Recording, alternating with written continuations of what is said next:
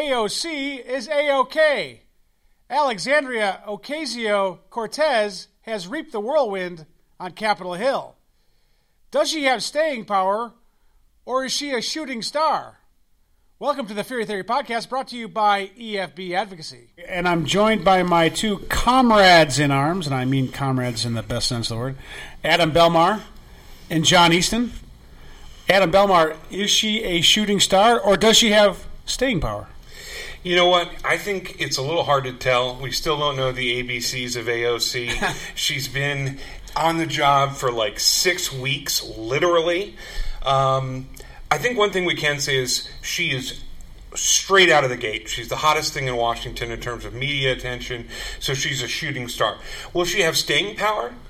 That goes to political calculations, whether she gets challenged and primaried, whether she gets reelected. Right now, if I had to guess, I'd say she's got staying power too. John Easton, who does she remind you of in the political sphere?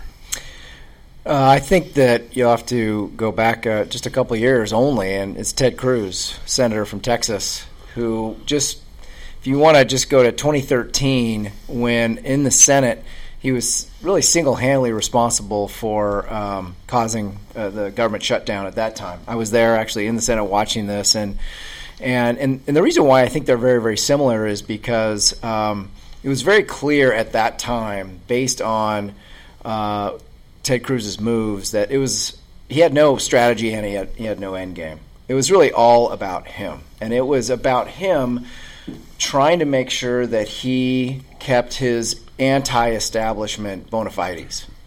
That's what he was all about at that time. Now, when he ran for president, the Senate Republicans hated his guts, wouldn't support him, thought that he had really turned on them at a critical time, which he did. And now you're seeing a different kind of guy, leading Texas in the Senate. So you look at Alexandria Ocasio Cortez, and she is kind of the same way. And to the question about does she have staying power, I think she may have staying power as long as she keeps up this behavior of hers, and whether it's introducing a new Green Deal or it's, you got to really stay out there and be fairly outlandish and very liberal and play to the extreme wing of your base in order to kind of stay at that level of shooting star. I thought you were going to say Donald Trump.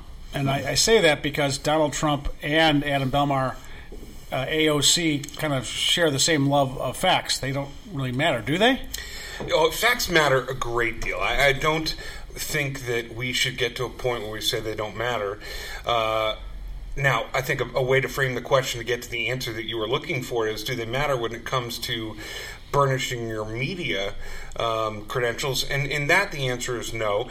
Good rhetoric seems to trump all else. And I also think, along with the ABCs of AOC, let's get this right, she's just now about 30 years old. She is a native New Yorker. She graduated in the class of 2011 from Boston University. I am a 1996 graduate. Boston University of connection. University. She's obviously a very well-educated woman who should be taken very seriously, even though I don't agree with her on her politics and her ideology. She has captured something that Donald Trump has. They're both show people. They both know how to speak to a camera, to speak to an audience, and to bring a lot of energy and fire wherever they go. That makes everything work when you're trying to raise money, you're trying to raise awareness. From an energy perspective, lots of personal energy, but she's kind of against fossil fuel energy, John Easton. She, from a policy perspective, she's a little bit of a disaster. She wants to tax the rich at 70%, which would kill the economy, I think. Although I would like to see the rich pay the same rate that we're paying, which is about 38%. A lot of these guys like Mitt Romney pay 15%, but I digress. She's got a lot of outlandish policy proposals out there. Does the policy matter, or is it how she delivers it matter? Both, clearly. And I think that, to Adam's point, I mean, the difference between her and Donald Trump, I'm stating the obvious here, but she is a newly minted freshman member of Congress with no seniority. She's a legislator. He's the president of the United States. And you couldn't get really two different kind of platforms. And I think that with what she has just done with Senator Ed Markey of Massachusetts in unveiling this Green New Deal I think she's put the party in a really tough spot. She has. Let's think right in the middle of this thing is redistribution of wealth, which obviously is what she is a self-declared democratic socialist, right? Yeah, that couldn't be more important. So let me read this to you. In this bill, will require providing and leveraging in a way that ensures that the public receives appropriate ownership stakes and returns on investment. Ooh. That is redistribution of wealth, my friends. That's Marxism. Well, can we go to the mistakes that have been made around this rollout? Because she had this blog post that the candidates, the presidential candidates in the Democratic Party, not the Democratic Socialist Party, just vilified right away because it was just insane. And it basically said in the blog post that no fossil fuels. Every building in the United States needs to be completely revamped to make it green friendly. No airplanes. A guaranteed job for all. It was just the whole kitchen sink was in there, and on top of it, she was trying to justify this private or public stake in return on investment as being, we were making money because we were spending money. Now, we can influence and uptick economic activity, but she's playing to both ends against the middle economically. She's completely unhinged in terms of making a case for this. John Easton, the fascinating thing from my perspective was not that when she rolled this thing out as a freshman, it had tons of mistakes to it. It was chock full of errors, chock full of erroneous assertions, and also very inconsistent with what was in the actual resolution that she introduced. The most fascinating thing from my perspective is all the presidential candidates, without even looking at it, sight unseen, endorsed it because it was her deal. It was her Green Deal. What do you think about that? That the presidential candidates who are all kind of trying to see themselves as credible alternatives to President Trump. These are the serious policy people, and they're endorsing AOC's crazy agenda. Except they're not serious policy people, except for maybe Amy Klobuchar, who she didn't sign on to the Medicare for All. Good for her, but she did sign on to this. I think reflexively. I think it's where the energy of the base is. And I think that the presidential candidates are now not serious policy people anymore. They are running for president. It is all about platitudes. It is all about endearing yourself to that core constituency of the primary electorate. So that was pretty easy to see why they jumped on. But again, I think that she's rolling out. She's got a lot of credibility with that part of the primary electorate. So in a way, you could call her, I guess, a leader. I'd call her more of an activist, but she's a leader. I was talking to I had lunch yesterday with a nice guy, millennial, reflexively liberal, but he liked Sherrod Brown. But we were talking about this Green New Deal, and he was saying, he liked all of it. And I said, well, what parts do you like? And when he went through every part of it, and by the end of the conversation, he was like, all right, well, maybe I don't like it that much. But this is the thing, Adam. The millennials love the idea of a Green New Deal because they are all so. I think the environment is the number one issue for them, much more so than jobs. Agreed that they are all in, both on her and this agenda and the issue of climate change. I do want to point out that we spoke about Howard Schultz, the former Starbucks CEO, last week. He has thrown his hat in, not in the Democratic field as an independent, a would-be spoiler. He did a town hall with CNN this week, and he poo-pooed the Green New Deal. So not everybody's taken it up. He's as much a capitalist and a sort of robber baron of the 21st century. And when he looks at things, I think he's trying to be socially responsible, but he sees a bad, raw economic deal, and he calls it like he sees it. And I think that's a good thing for a lot of people to hear some truth on this. So, John Easton, thinking about Nancy Pelosi, and how does she control the energy of AOC without, making herself look kind of out of touch? I think a lot of it actually has to do with AOC herself and how she performs, because I think what this comes down to for the folks like Ted Cruz, I guess I have to say what he was in his earlier Senate iteration and what AOC is now is you're either a legislator or you're an activist.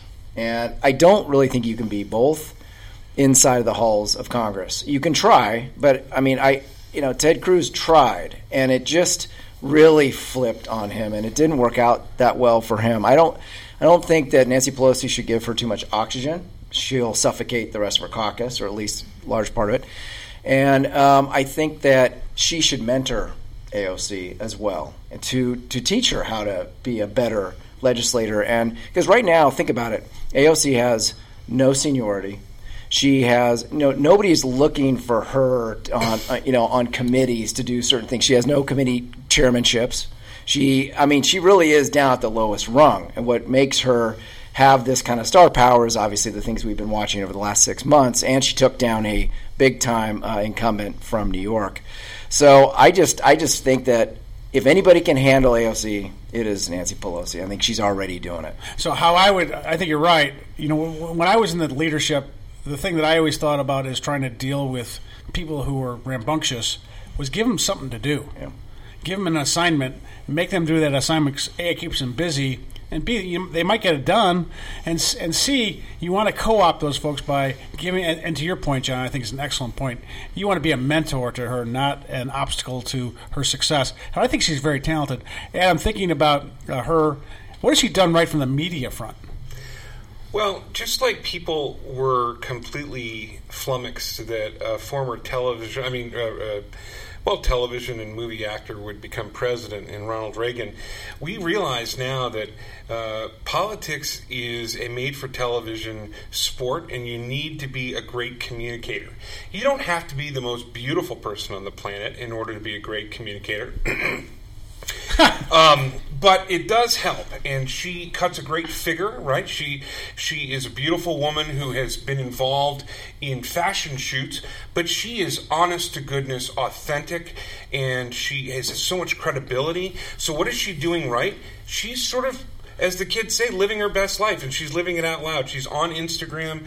She's talking and involving herself in all of the things that are surrounding her causes and her people. I think that keeps her in the front and center. You say she has to sort of keep it up. She's got to be keeping that tempo up. I think that's what she's doing. And I think in that regard, I have a tremendous amount of respect for her. Here's a question about keeping the tempo up. Does she play in Democratic primaries in 2020? Mm-hmm.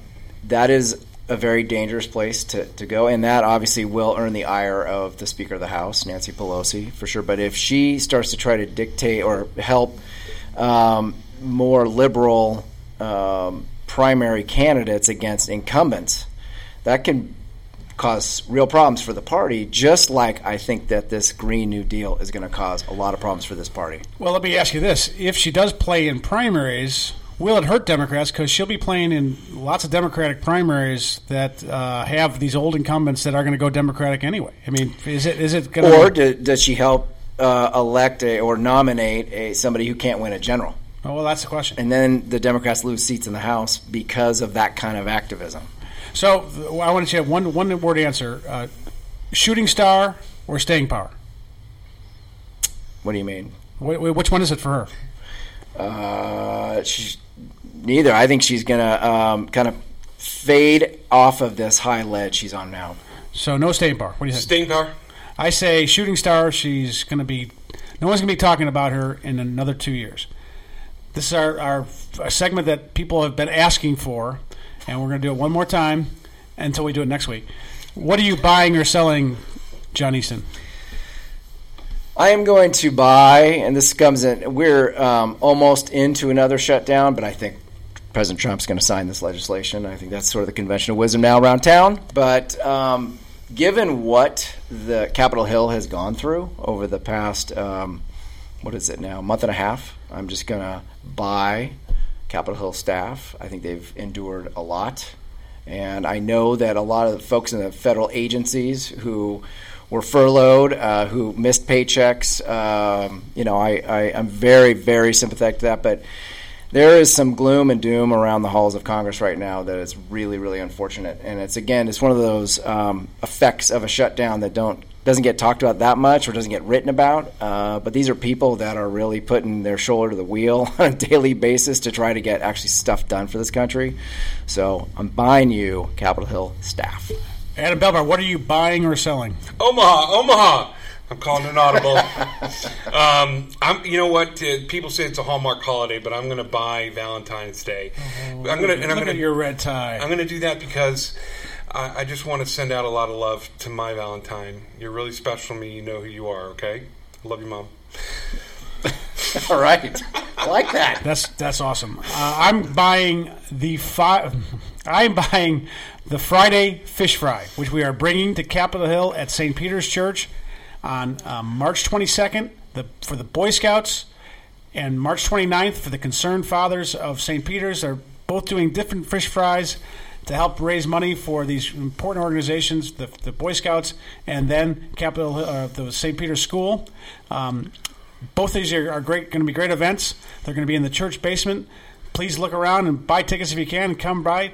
The fish is going to be great, and the French fries are going to be great. And apparently, everything is fried. Everything is fried. Everything is going to be fried. So I'm in favor of the Friday fish fry coming to Capitol Hill. With that, thank you for joining the Fury Theory podcast, brought to you by EFB Advocacy. EFB means excellent for business. Indeed.